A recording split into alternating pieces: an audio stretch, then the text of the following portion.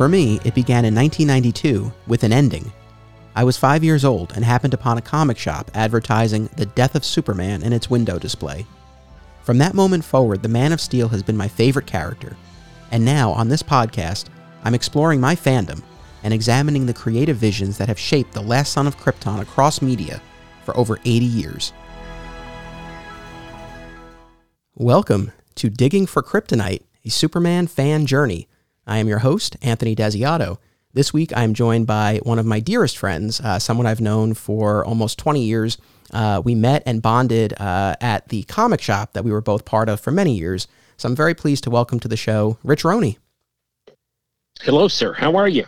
I'm doing well. Thank you for being part of this. Thanks for inviting me. This is actually somewhat of an unusual episode in the sense that we're not talking about a comic that you may have read or a television show or movie that you may have watched. Instead, we're talking about something that did not come to pass. And what I'm referring to is Superman 2000. This was a rejected proposal in the late 90s by a quartet of comics creators, Grant Morrison, Mark Waid, Tom Peyer, and Mark Millar, to revamp the Superman books at the turn of the century. And like I said, this pitch was not approved. This did not move forward. And I had heard about it, and I had maybe seen bits and pieces of it over the years, but I had never read the full thing until now, in part because I didn't know that the whole thing was available. And it was actually you, Rich, who found it and sent it to me. So I thank you for passing that along, and here we are. Yeah. I was happy to forward it, but just to give a little bit of background to your listeners, I'm going to be joining you for another discussion at some point in the future to talk about the adventures of Superman, the TV show in the 1950s. And as I was knocking around the internet in just to find stories and background on that TV series, I discovered this proposal, and I wanted to share it with you because I know your love of the character. And I'm thrilled for this discussion. It's kind of like the road not taken.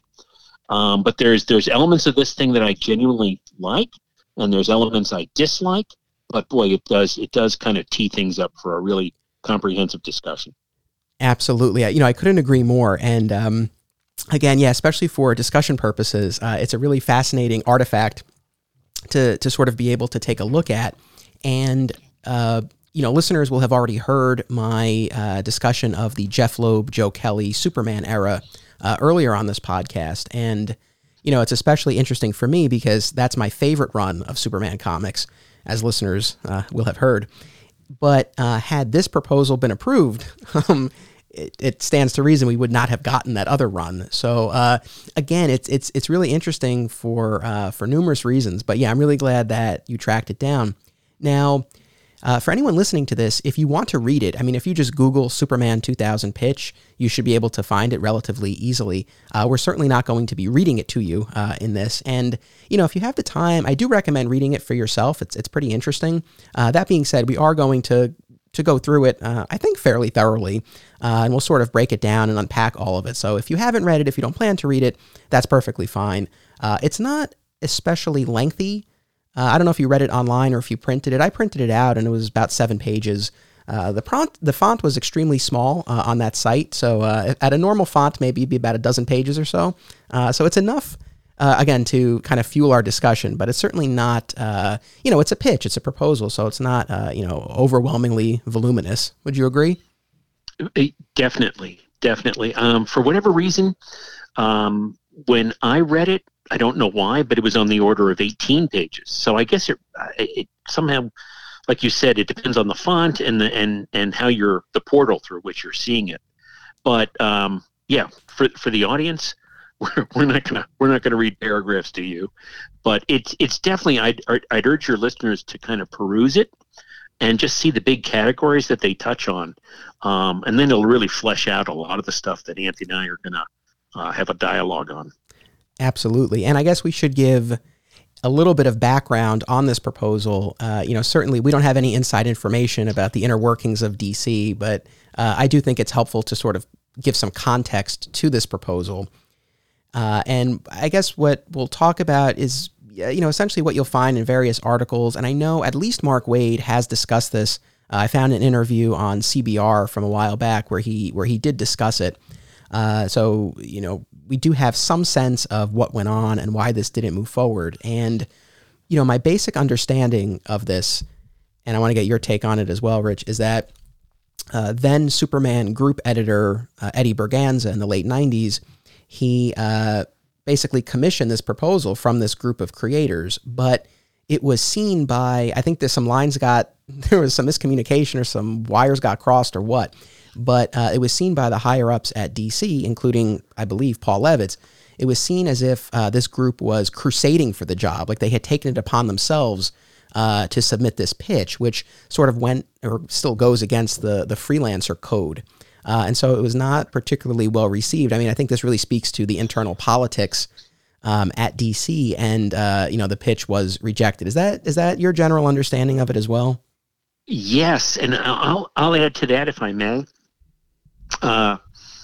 I think one of the things that I read knocking around the internet, I agree with everything you said.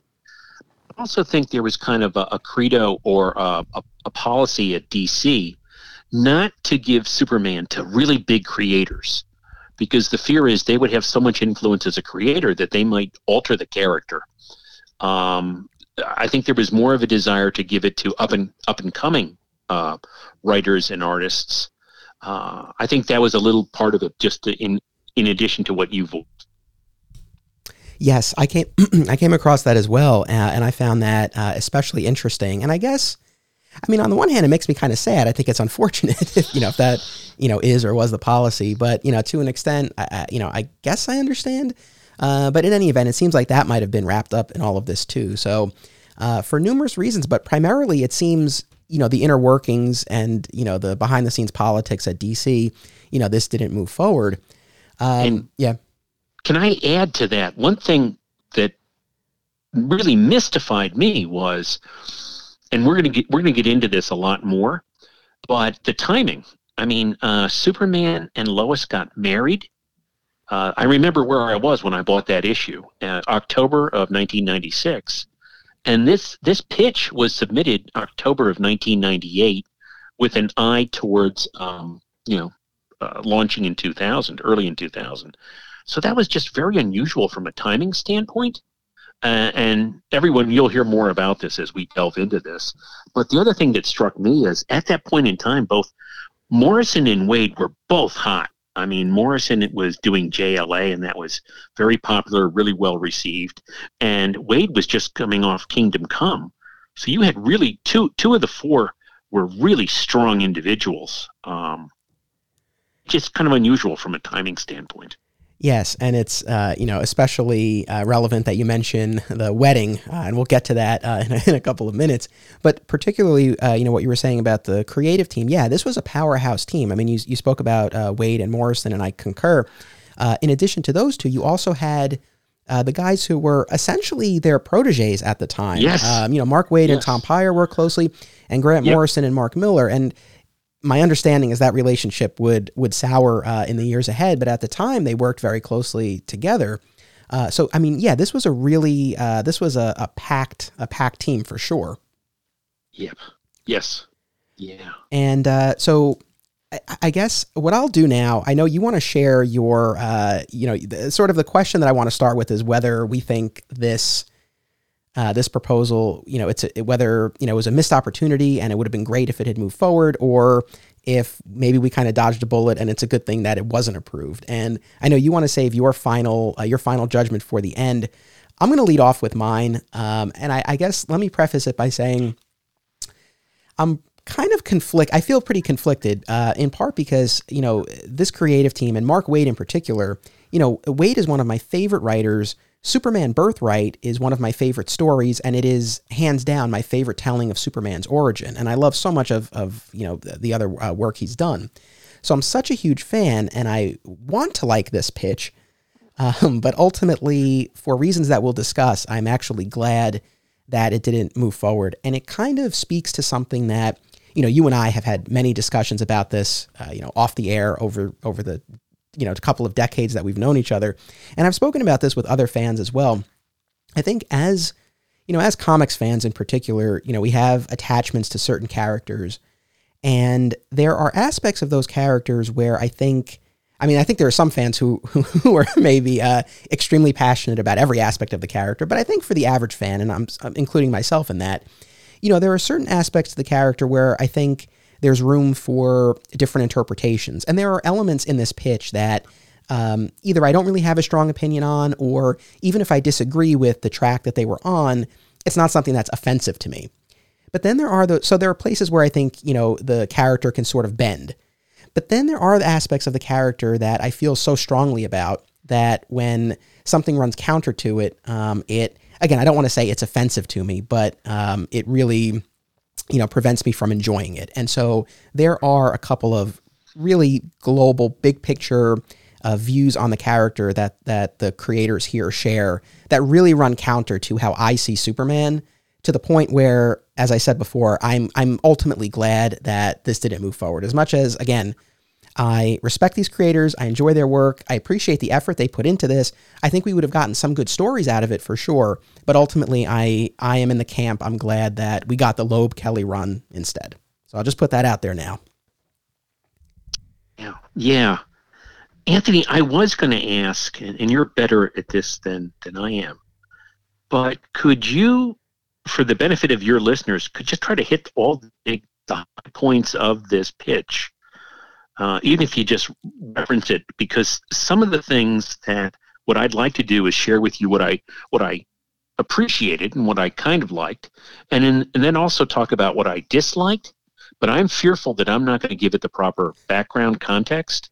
You're better at that than me, because I just don't want to start leaping into granular detail and having it turn off the listeners. So if I could impose upon you spontaneously just to kind of summarize kind of what the elements of this pitch were.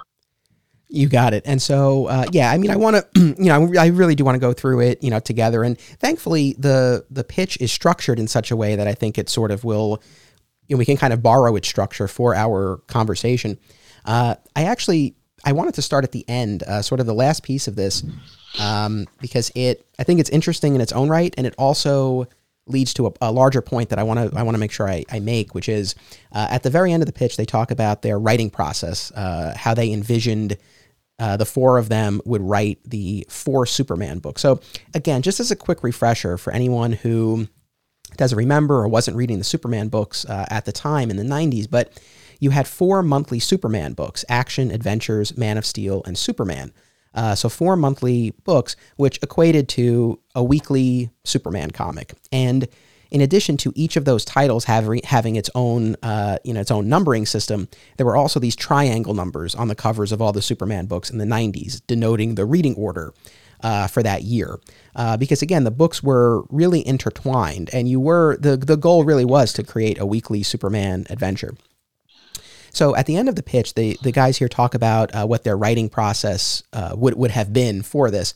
And they actually kind of knock the system that I just described, because as the pitch points out, what would often happen in the 90s is you would have, one creative team that was always stuck writing part 3, of whatever story was running at that particular time.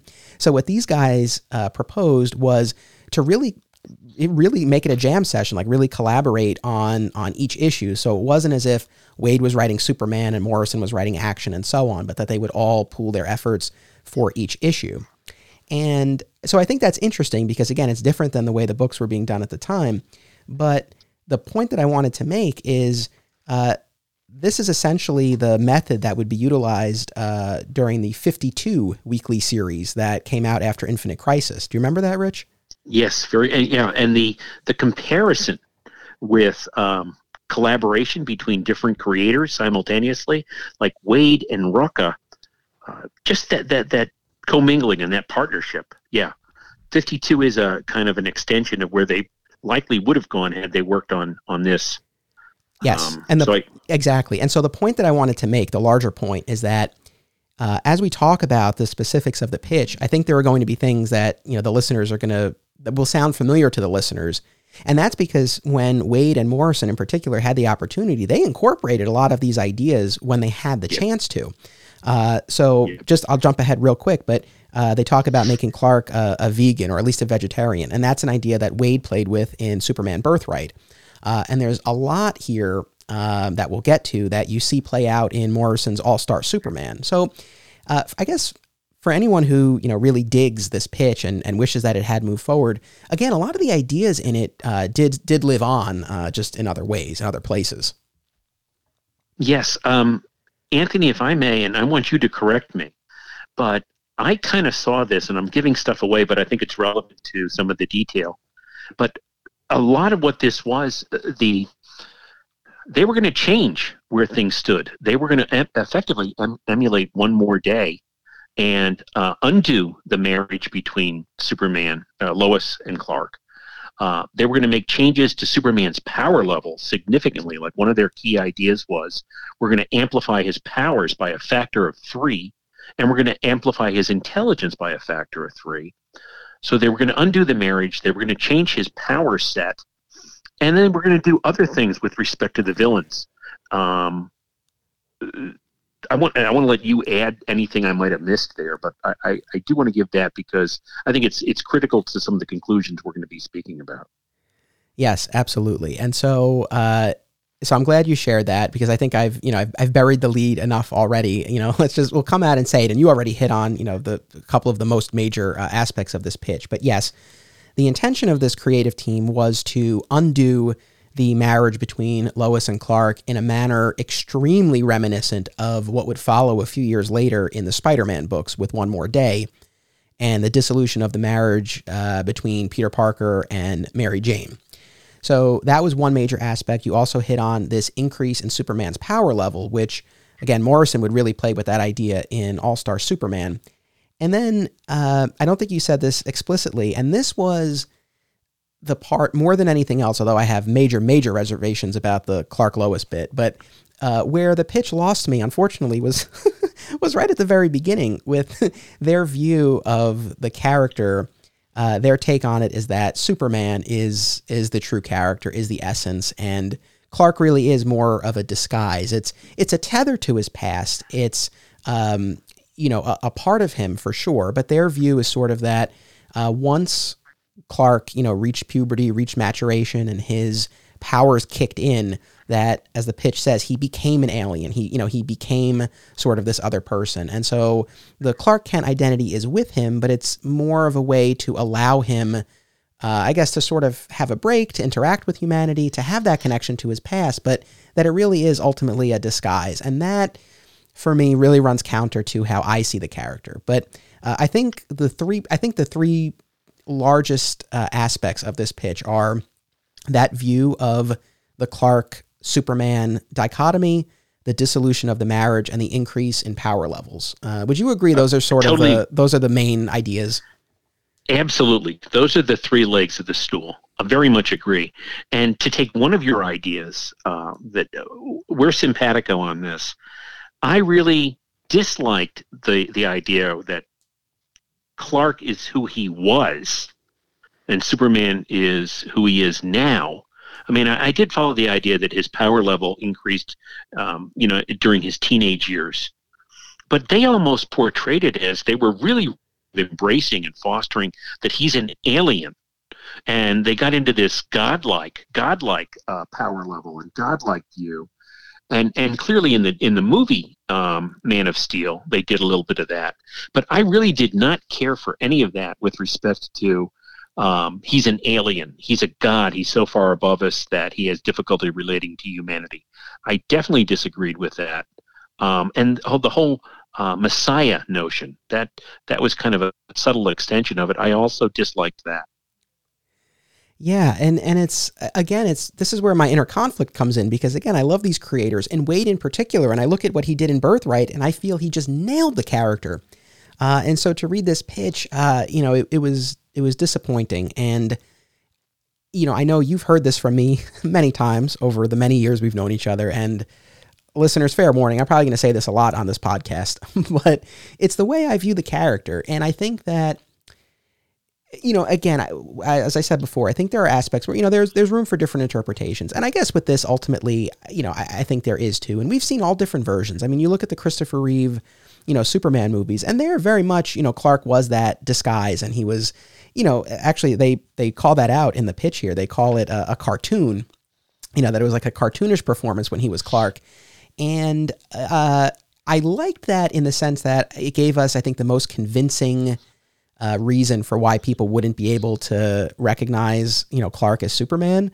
But this whole idea that Clark is just this facade, to me, it doesn't ring true. And so the bit that you've heard from me and that listeners will continue to hear from me is that, I don't think it's quite right to view this as binary, like it's either Clark the reporter or Superman as the true character.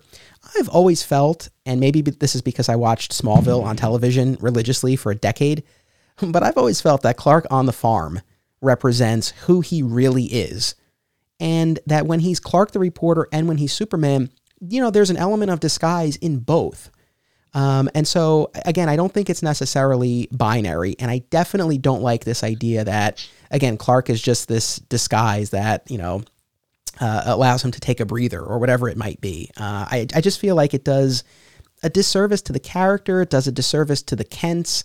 Obviously the values that they raised him with are still at play. I recognize that, but I don't know. I think it takes away more than it adds. I don't know. What's your view? I totally agree with that. That it does a disservice and just really setting up the dichotomy. But if I may, one thing I wanted to say, and I want to get your feedback and your insight on this. As I digested this, I saw this whole pitch, and I'm not trying to take anything away from Tom Peyer or Mark Millar, but Morrison's love of the Silver Age, stuff Morrison did in Batman with the Black Case book. I saw so much of this as being a return to the Silver Age, for a number of reasons. Like, one of their ideas was, hey, we're going to, like we said earlier, they're going to amp up his power level. They're going to also amp up his intelligence. And a lot of the stuff they spoke about was that he would be the ultimate polymath. He would have curiosity and boundless interest in everything. And during the Silver Age, and I'm going to go on a tear for a couple of minutes, but I'm a real Silver Age fan. I grew up loving Superman in the Silver Age when he was written by Edmund Hamilton and Otto Binder, and Kurt Swan was the artist. But there were a lot of notions in that just honed right in on the Silver Age, amping up his intelligence. Because in the Silver Age, he had one of his powers was super intelligence. He had total recall. He could read and speak every language on Earth. But they also spoke about, like you said, the separation between the two. And then after they do the dissolution of the marriage, they fall back on the old Silver Age and Golden Age.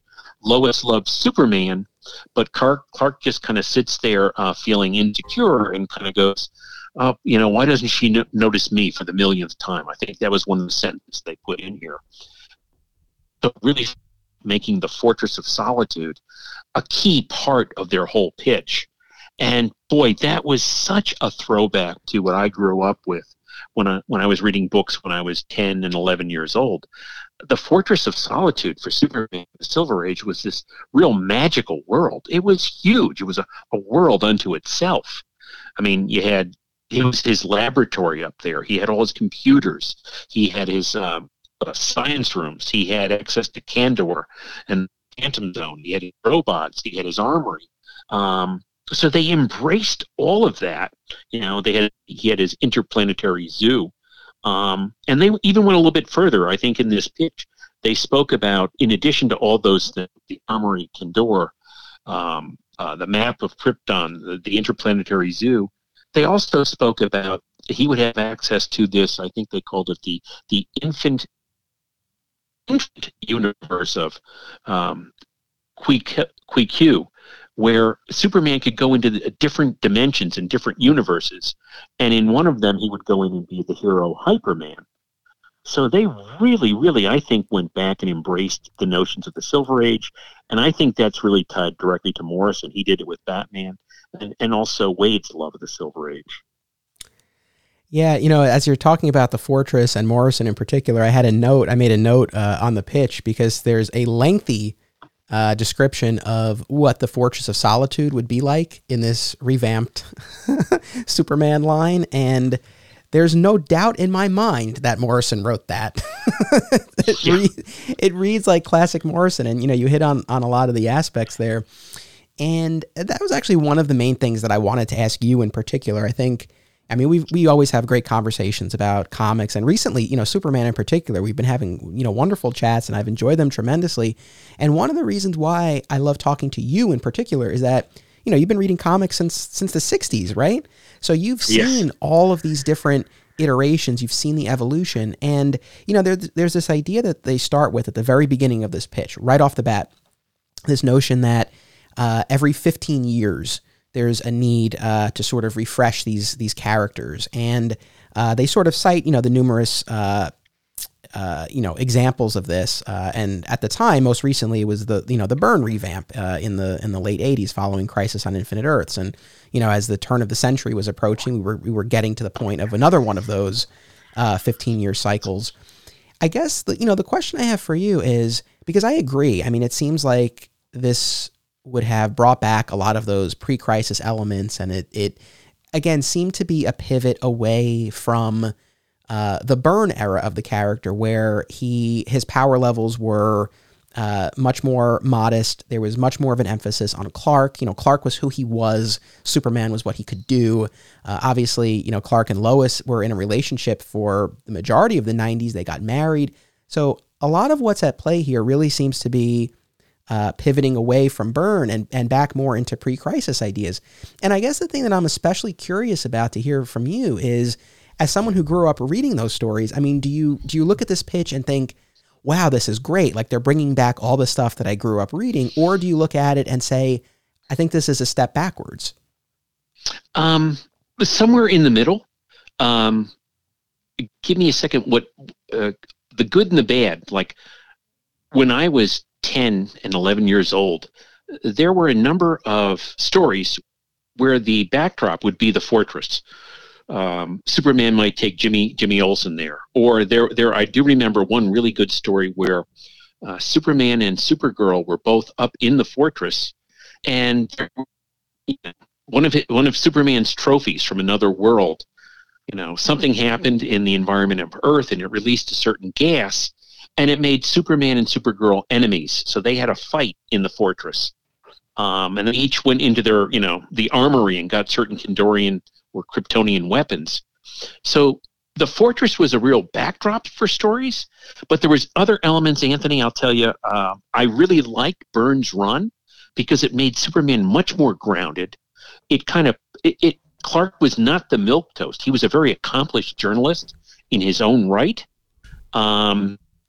So the elements of the Silver Age got to the point where it got silly, like red kryptonite would give Superman the head of an ant, or, Jimmy Olsen would be a giant turtle boy. It really went kind of far too creative without boundaries, and it just became silly. So Byrne's relaunch, I thought, made him much more grounded. And I'm impressed with Byrne's relaunch. Like you say, to me, the quintessential origin story is Birthright. But boy, I think Byrne did a great job kind of dusting things off and going back to basics. Yeah, and I appreciate, I love always getting your insight on that. And, you use the word grounded a couple of times, and that's what's especially interesting to me, or one of the things that's especially interesting about this pitch is that, one of the criticisms, right, that you always hear about Superman is that he's not relatable, and or it's hard to come up with credible threats for him. And I've never agreed with that. And I think one of the things that I sort of realized, I started with the death of Superman. And so when your first exposure to a character is that character's death, the whole notion of, oh, well, he's too powerful, he can't be defeated, like really doesn't carry any weight because I've seen that, no, there is a limit to his power. But those are some of the common criticisms. And it just seems to me that amping up his power level and sort of putting Clark in the back seat, I don't know how that would combat those criticisms. I feel like it would only make it harder in certain respects to make the character relatable, at least from my perspective. Yeah. I mean, I do. And I please, you're the pilot and I'm kind of the passenger. But I will share with you, there are a number of things I did like about this pitch. I don't want to cut you off, but we just have to take a real quick commercial break, and then let's get right into what you liked and what you didn't like. We'll get more specific. So just hold that thought, and we'll be right back to the action in a moment, right after this word about our sponsors. Submissions are now open for the March season of the Brightside Tavern Film Festival in Jersey City, New Jersey. Visit filmfreeway.com to submit your film now.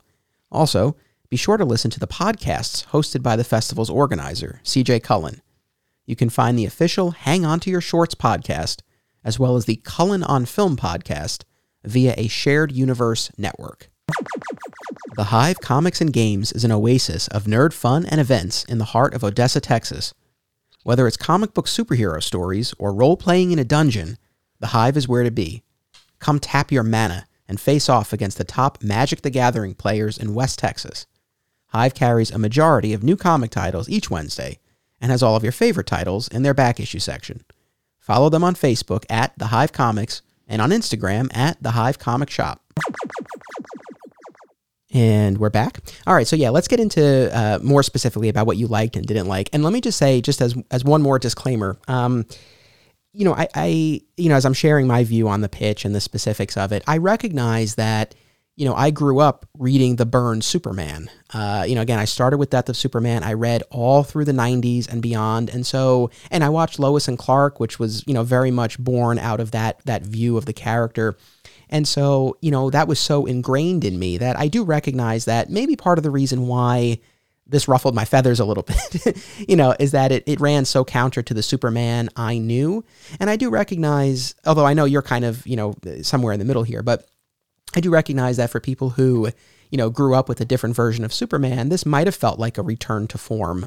So I fully recognize that. I just want to put that out there. But yeah, please tell me, Rich. And I think I know one of the things that you're gonna say is one of your likes, but I'll leave that to you.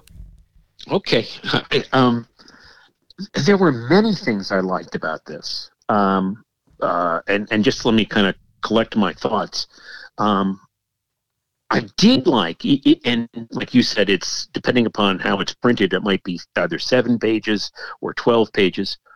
But I did like the idea to increase his intelligence, but more so to increase his curiosity. Because in a lot of the young Silver Age stories I read, he was very, very much Jor-El's son, Jor-El being a scientist, and he had an aptitude for science. I liked, though, that one of the things that there was a paragraph on, they spoke about how they were really going to portray him and his interest in humanity, his great compassion, and how Clark was really a sounding board for everyone, either at work or in Metropolis, who had problems. He was a superb listener. So I really liked the focus on his curiosity and his compassion.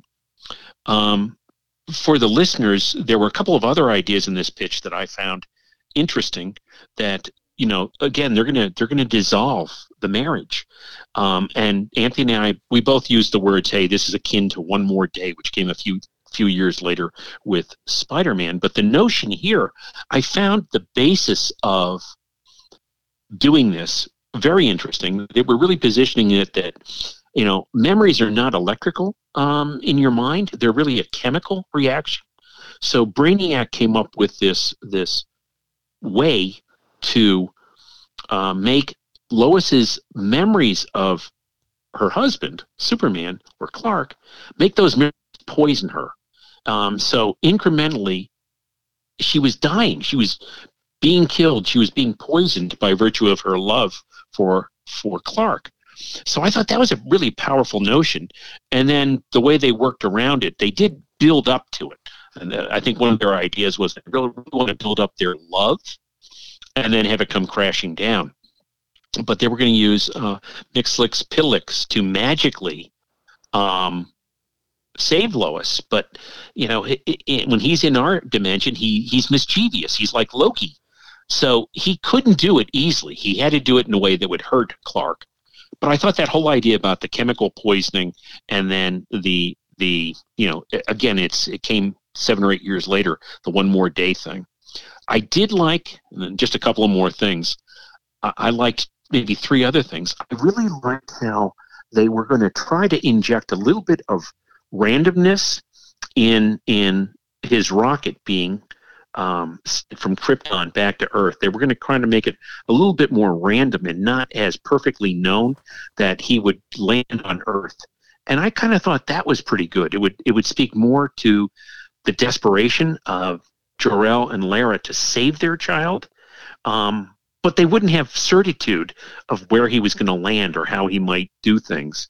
I would even be fine going, yep, the rocket can go to Earth, but we really don't know the outcome. So I'd want a degree of confidence in his parents that their child, their infant, will be safe, but I don't want it so foreordained or foreknown that it's sterile. So I did like a little bit of the randomness, like the computer that searches out for the perfect planet kind of bombs out, and only the safety mechanisms of the rocket get him to Earth. I liked that. I liked they did have the notion in there that he was going to be trained by the JSA. I think they said maybe the Atom, maybe others. I think that would be fascinating, because if his powers manifested themselves when he was a teenager, if he could interact with the JSA, it's not just the Atom. I mean, you could have like Jay Garrick give him techniques on how to use super speed, and you could also play up the difference in their powers. Like Jay can vibrate his molecules to phase through things. Superman can't. And you could have like Hawkman or Starman or Green Lantern help him learn how to fly. So I think the potential to use the JSA as teachers was interesting. And then the other stuff I liked was how they portrayed the villains. Just real fast, Luthor's, even in a realm of geniuses, he's a super genius. They were really going to play up his intellect. He could play 20 chess grandmasters at once, and he could read, Urdu through a Walkman he developed himself. So his phenomenal, off the scales, off the charts genius level was interesting, but they also tapped back into his ego, the same way John Byrne did, that he set himself up to be the greatest person on Earth, and then he was devastated because Superman kind of stole his limelight. And then the very last thing I liked was how they portrayed Brainiac, that he is just no compassion, no humanity whatsoever, and that Clark and Superman is really scared of him. He's the one villain that he really fears. So I'm going to pause there. I know I threw a lot at you. No, I enjoyed very much, getting your take on all of that. And I was trying to keep my thoughts in order, about how I would respond to the points that you raised. And for the most part, I agree with almost everything you said. And you hit on a lot of the things that I did also like about the pitch. And, just to be clear, even though, again, I'm glad that we ended up with the Loeb Kelly run instead, there is some cool and interesting stuff in here. And I guess maybe sort of working my way backwards or jumping around a bit. I agree with you. I think the take on the villains was interesting, and they specifically cite this idea of each villain sort of representing an aspect of Superman's personality or background or what have you, taken to the extreme or taken in a wrong direction. And, Brainiac, of course, is an obvious example of, the alien side of him, no humanity, no compassion. And there were numerous other examples, and they talked about Bizarro and Mxyzptlk and Toyman and Prankster. And I think the take on the villains was actually pretty cool. I did dig that.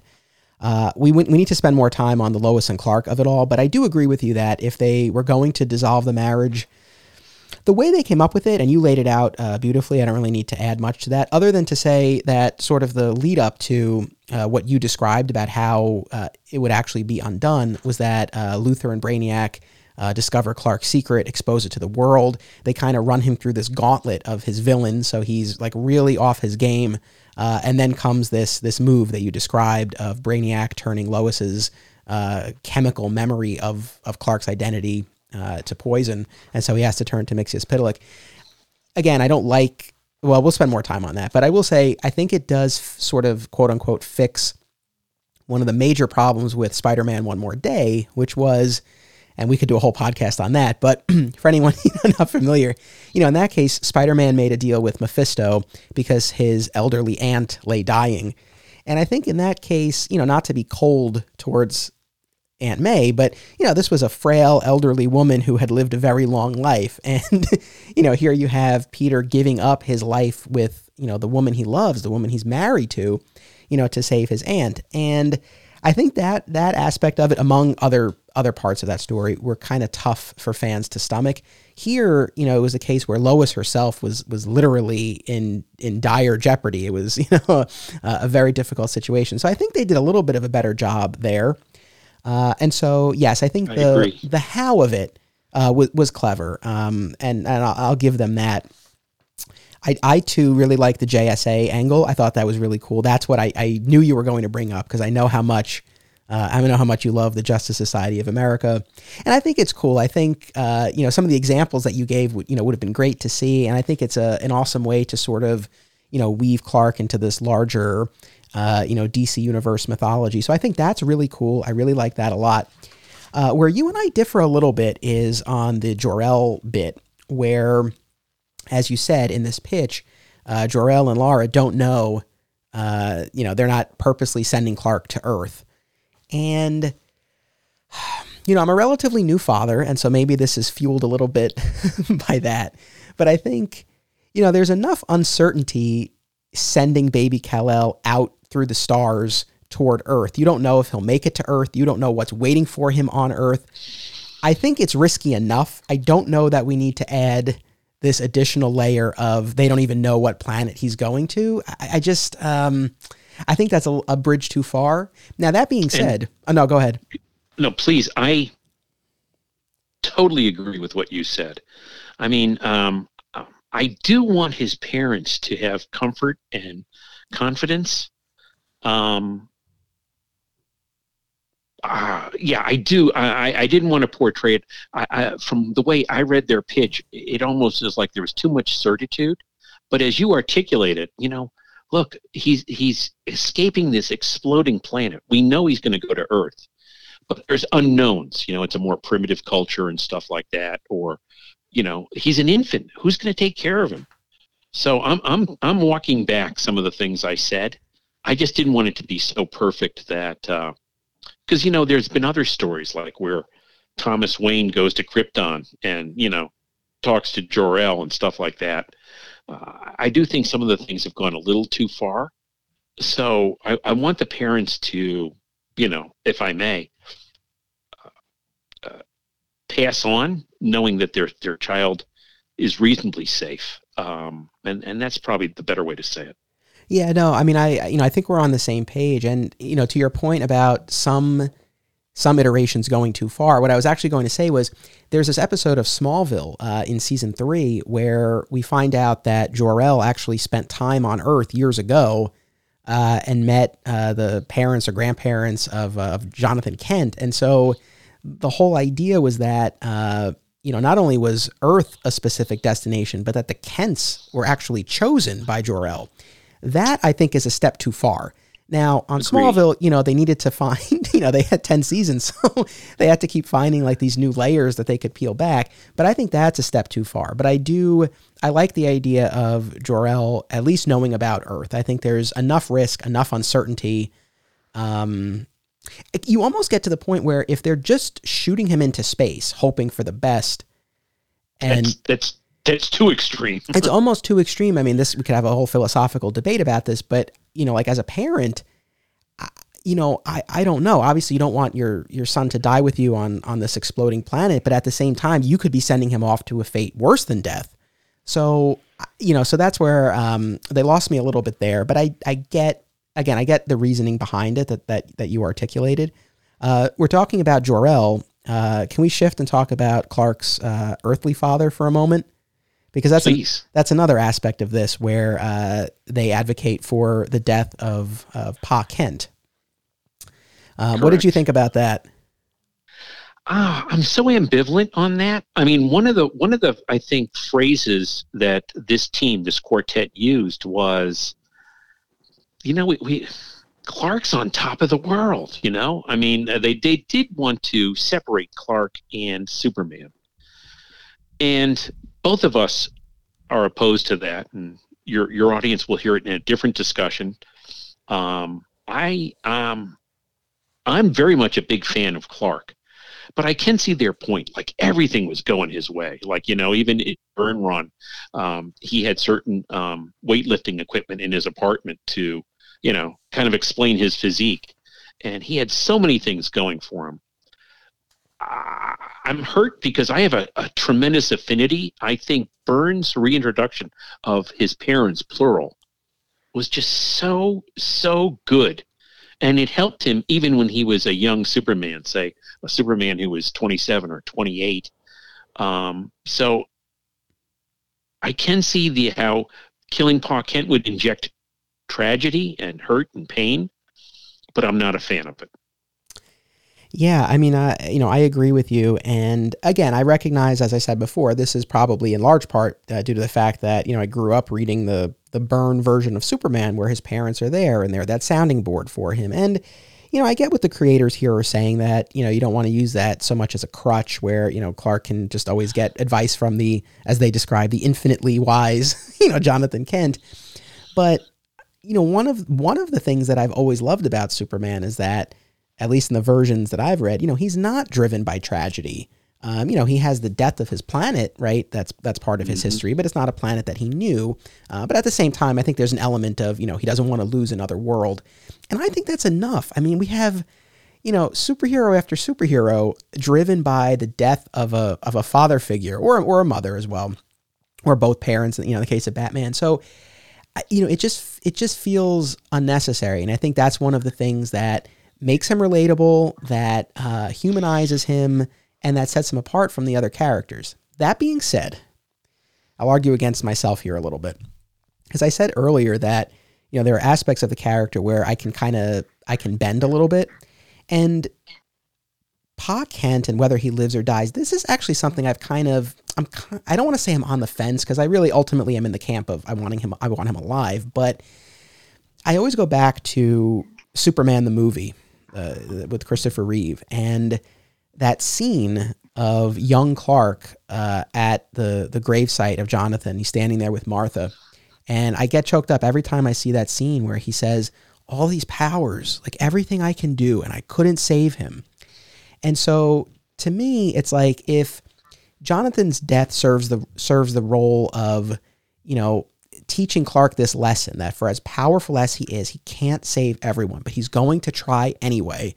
And it sort of marks the end of, his adolescence and his passing into adulthood. I get it and I'm okay with it, but ultimately I don't think it's really necessary. But again, I sort of do go back and forth on that one. I hear you.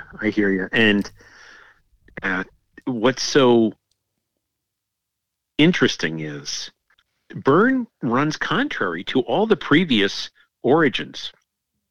I mean, you spoke about the Christopher Reeve Donner movie with Glenn Ford. Later on in time, we're going to talk about the Adventures of Superman from like 1953. And once again, Pa Kent, even, it wasn't Jonathan at that time, he dies very abruptly. Same as Glenn Ford movie. And then even in a number of the Golden Age stories, Pa Kent dies. In the Silver Age, both parents died very close to one another.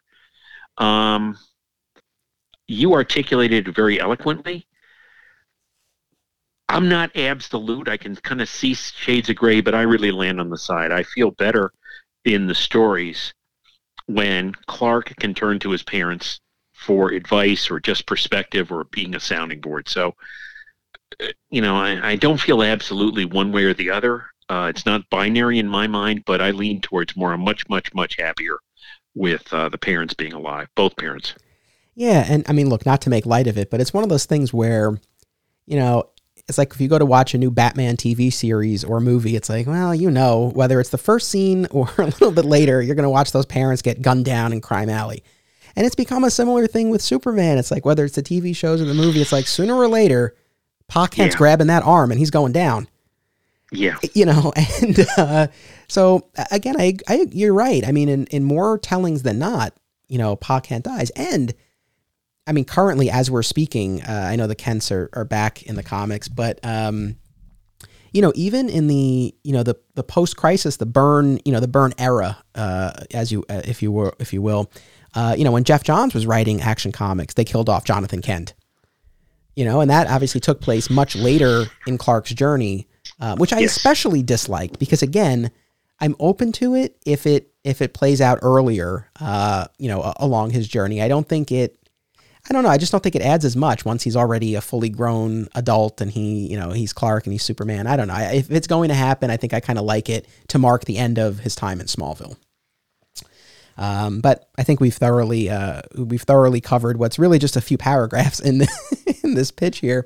As far as other things though that I don't really have a strong opinion on, and maybe people would be surprised by this, they mentioned doing away with the red underwear. I'm fine with that. I really, I'm not one of those fans who, really thinks he has to have the red underwear on the outside of his costume. It's fine. I mean, obviously it's an iconic costume and that's how he's known the world over. But, there have been instances, of course, in the comics and in the movies where he doesn't have it. And I think the costume still looks cool. I think as long as there's a belt of some sort to break up the blue, I think it works. So that part didn't offend me. Do you have an opinion, Rich, on the on the red underpants, the red trunks? I did see some of the images where they were no longer the full red trunks, but more of a red belt.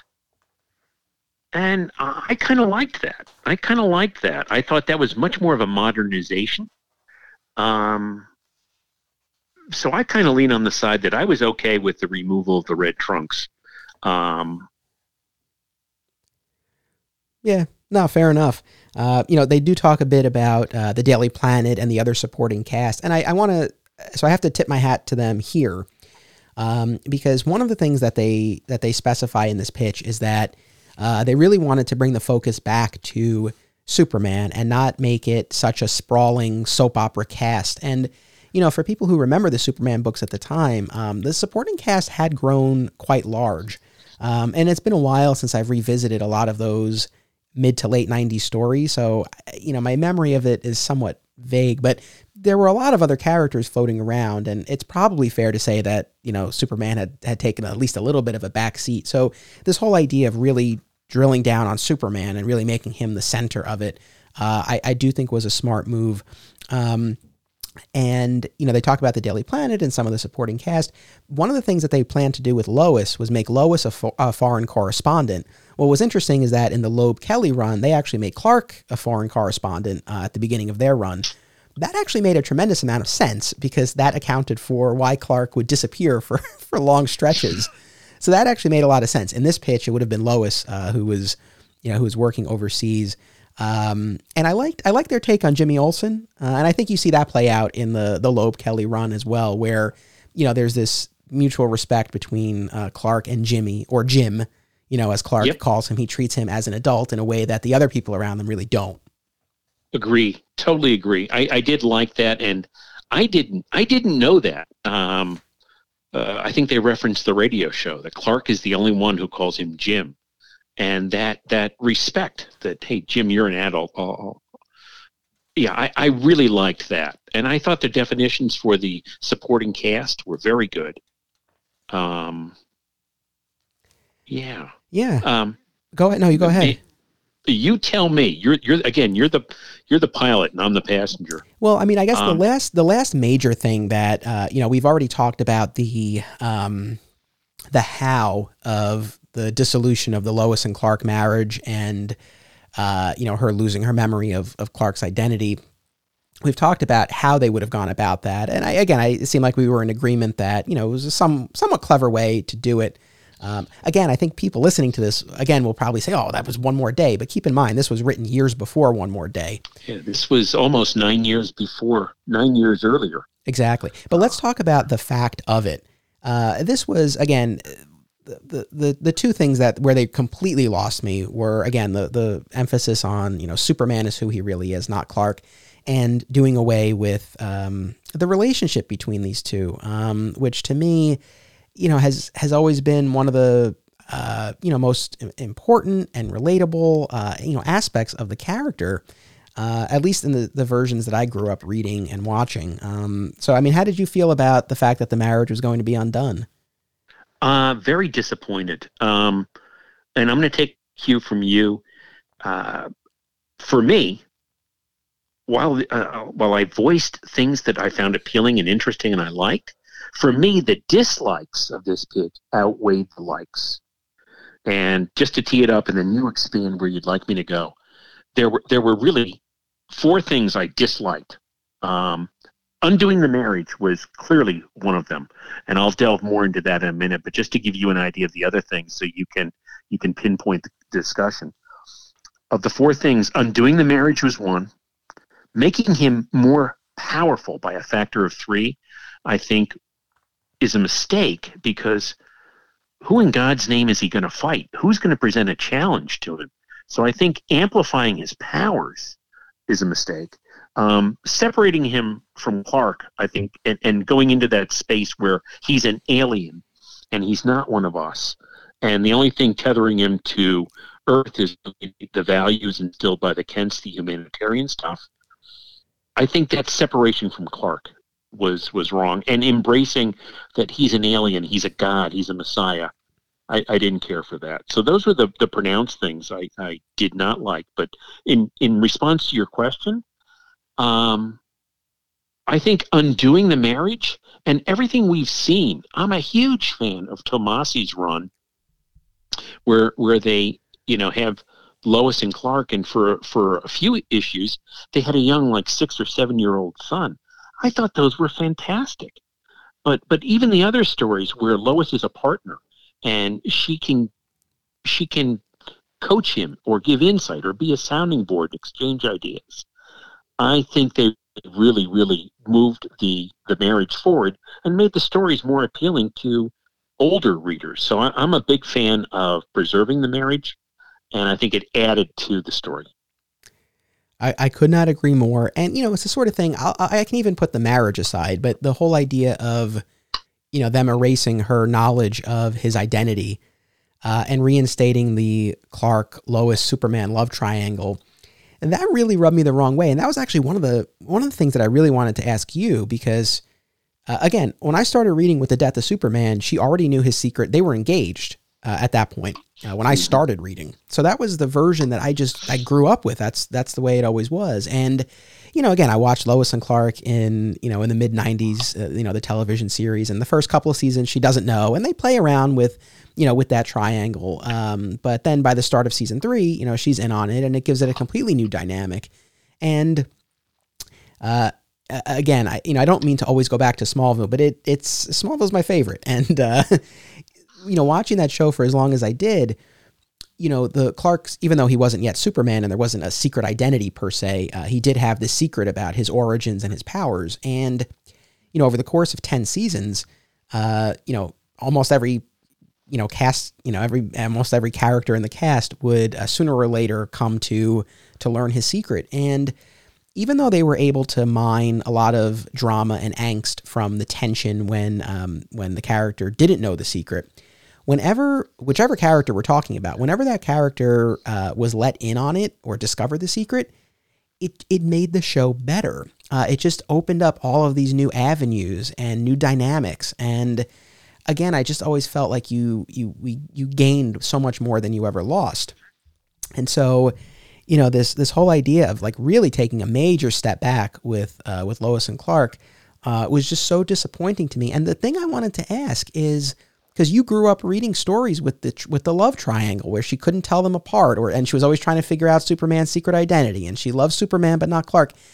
I mean, how gripping was that? I mean, was that interesting and entertaining enough that it would be worth going back to?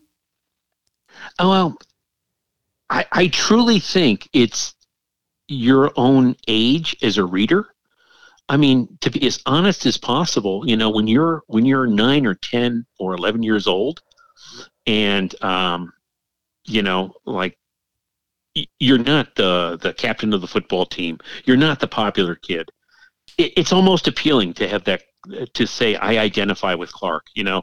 If only those pretty girls could see me when I take my glasses off, so to speak. So it's appealing to a 9-year-old or a 10-year-old who's not one of the popular squad. But as I grew up, as I aged, I want stories that are written on a different level. So I think it would have. I do think it depends on the age of the reader and their emotional background and where they are in their life. But I think on balance, the stories are now where Lois is. I think it's a superb role model. You know, she's his partner. They're partners in they love one another. They're partners in life, and they face problems together. I think that's an infinitely better portrayal. And even like I said, I love Tomasi's run where they're parents and they have like a 6-year-old son, and you know how they're trying to deal with him and coach and instruct him. So I land on the side of it. The marriage or her knowledge of his identity, I think, is significantly, it adds to the story and makes it a better story. Yeah, I mean, I also think that it does her character a disservice if she can't tell them apart for that extended a period of time. I mean, you know, like in the movies, it's one thing because it's a 2-hour runtime, you know, it's one thing, but with a television series or, you know, an ongoing comic series, 4 titles a month, you know, and not to have too geeky a conversation about this, but, you know, the whole question of how effective the disguise actually is. Go ahead. Oh, no, I was going to say this. I should have said that earlier. In the Silver Age, again, I mean, he had more powers than you can count. And we spoke about this. One of the tenets of this pitch was they're going to amp up his power level. Well, one of his powers, in addition to super intelligence, total recall. I mean, the Superman I grew up with remembered Krypton. He knew he had total recall, and they would attribute to like certain exposure to green kryptonite would obviate some of his memories. But he also had, one of his powers was super hypnosis. So there was a theory that people would, when they saw Clark, would see someone who had more of a receding hairline, who bent over more, who looked older than Superman, you know. And that was one of his powers in the Silver Age.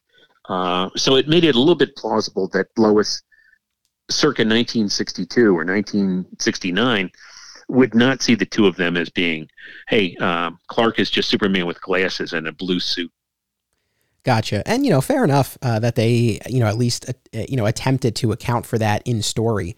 You know, they don't lay that out explicitly here that they were going to, you know, incorporate some of those other abilities that you mentioned, but, you know, they do spend a lot of time talking about Clark's enhanced powers. So maybe they would have worked something like that in to better account for how she can't tell them apart.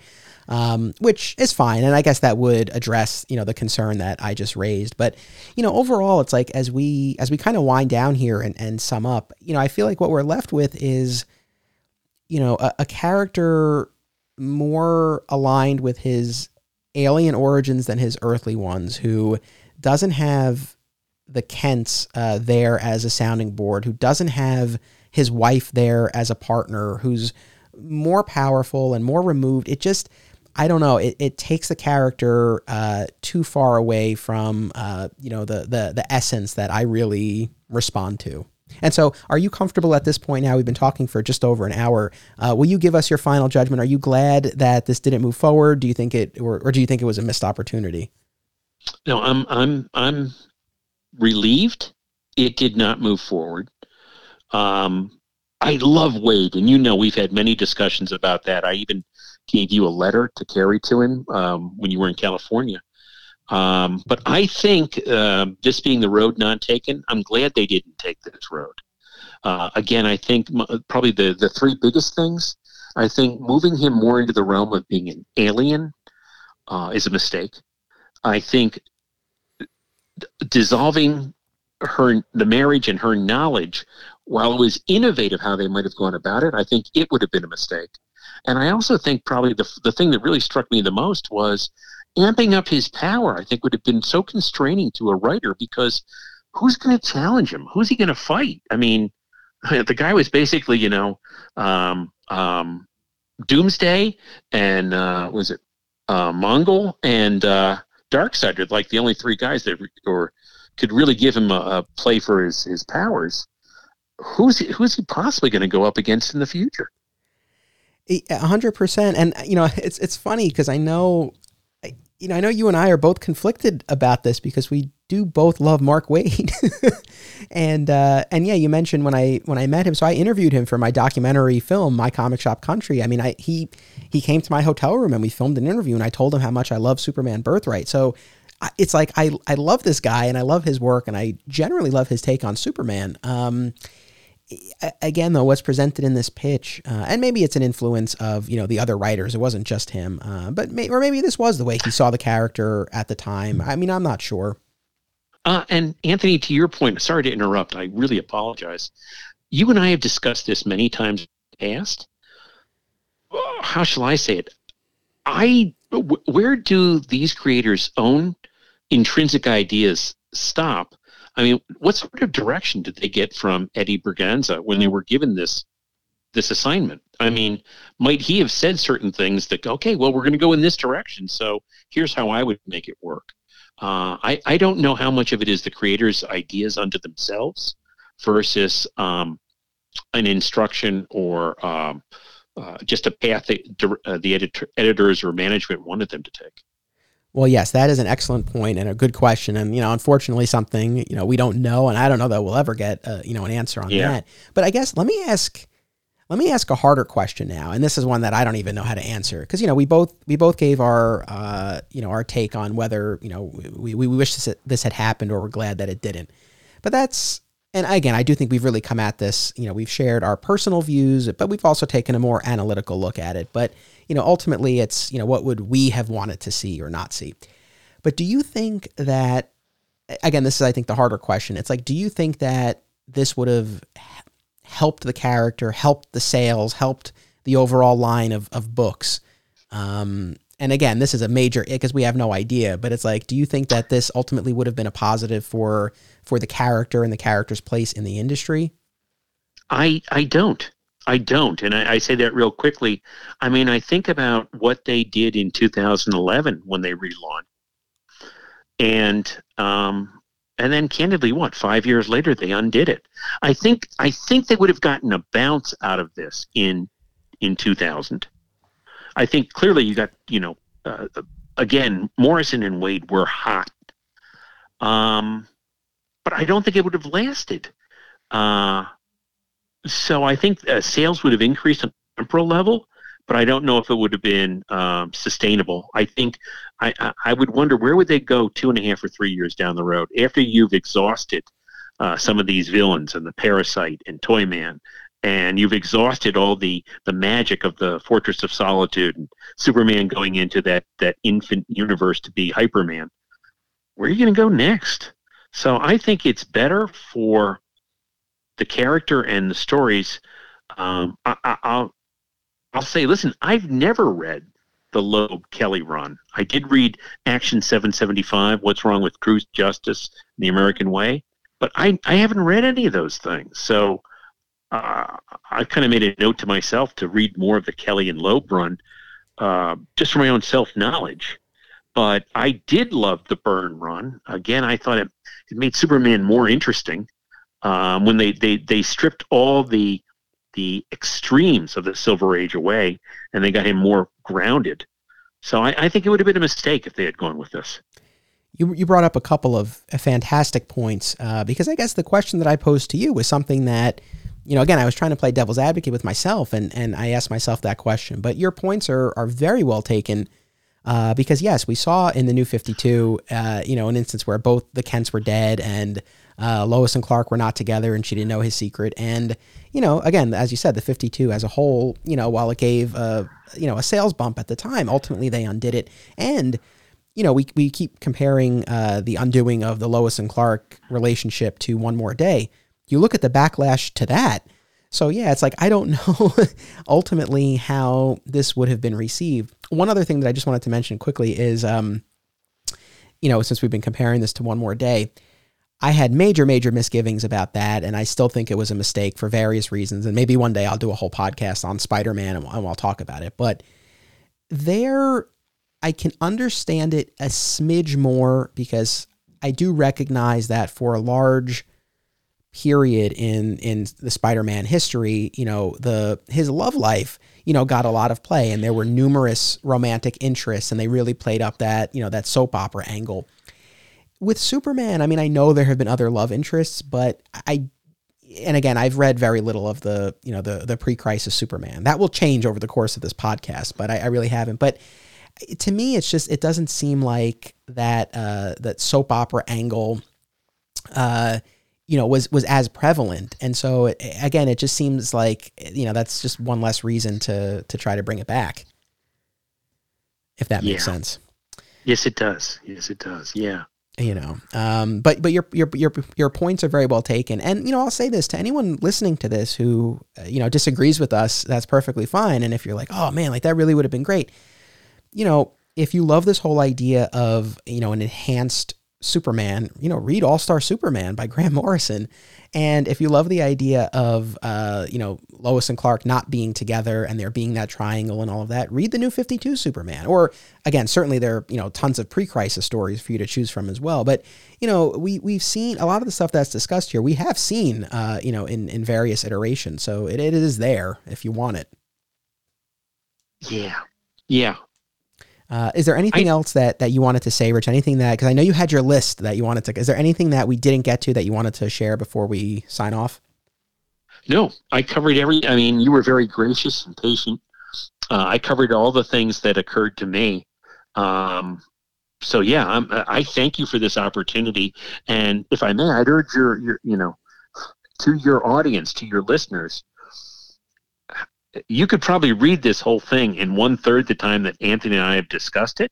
So, like Anthony said, Google Wade Superman proposal or Superman 2000. It's an interesting read. I mean, and I guess the one thing I would say is, Anthony, I'm always ambivalent about this. I feel sorry when writers or artists are instructed to take a character in a different direction, and sometimes you got to do it to re-energize the character. Other times, you know what? Less is more, leave it alone.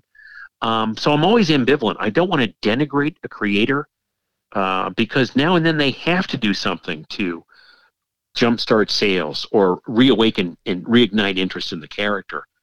But the idea might be one thing and the execution might be something else. That is a very, very fair point and well said. And, kind of on that note, I'm glad you brought that up because it really is worth mentioning. And over the course of this podcast, I am going to revisit the 90s because, again, I was a kid reading it for the first time, and I really haven't gone back to it since. And this is not, to put down the work of the creators at the time, but, by the time the 90s were winding down, Superman, the character, and, publishing-wise, the line of books, they needed a shot in the arm. And, we'll do other episodes in the future where we kind of, dissect that a little bit more. But I think the long and short of it is that a number of the creators had been working on the books for years at that point. And, I think there's a level of burnout that's natural, for any creative person, especially if you're, working with one character for that period of time. And the other aspect is, they had this huge, massive success with the death of Superman, in 92, 93.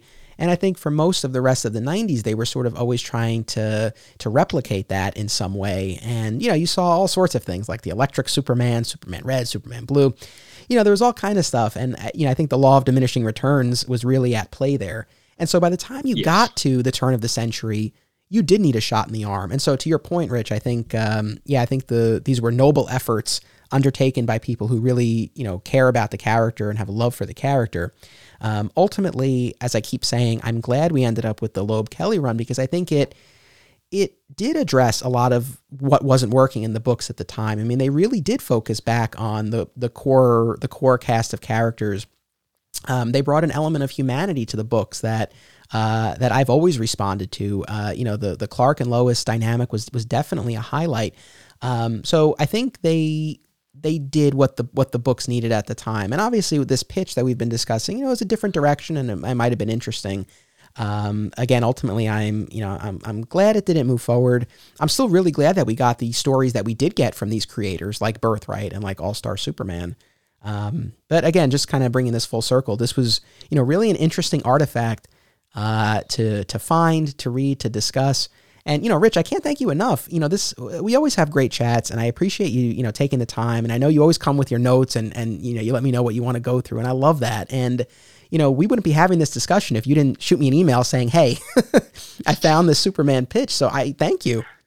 No, I was happy, and I was happy to find it myself. And even when I read the first page of it, I said, geez, I got to get this to Anthony. I got to get it to him. And to your listeners, just not to give anything away, but Anthony and I have probably spent the last, what would you say, Anthony, 5 weeks, 6 weeks? Yeah, at least. And Superman, I loved him when I was a child in the 1960s.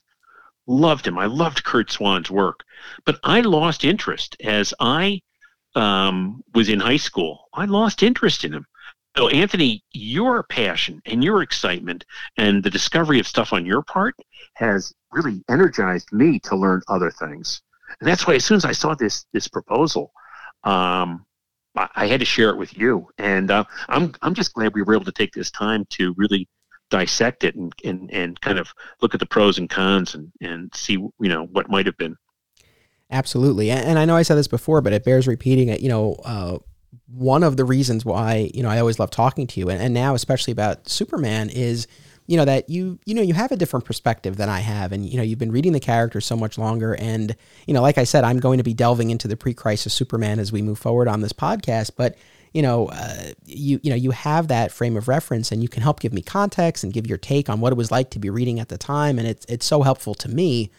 And as Rich was saying, we've been having these fantastic phone conversations about the George Reeves Adventures of Superman TV series. And very soon, we're going to have a couple of those that we record, and you'll hear them as upcoming episodes of Digging for Kryptonite. So I really can't wait till we record those, and I hope that everybody enjoys. So, Rich, thank you again. Thank you so much for being part of this. Oh, listen, thank you. I loved this conversation. I hope your listeners I hope they enjoy it. I really do. So thank you. I'll ring off and enjoy it. All right. Thank you, Rich. Take care. Take care. Bye. Bye.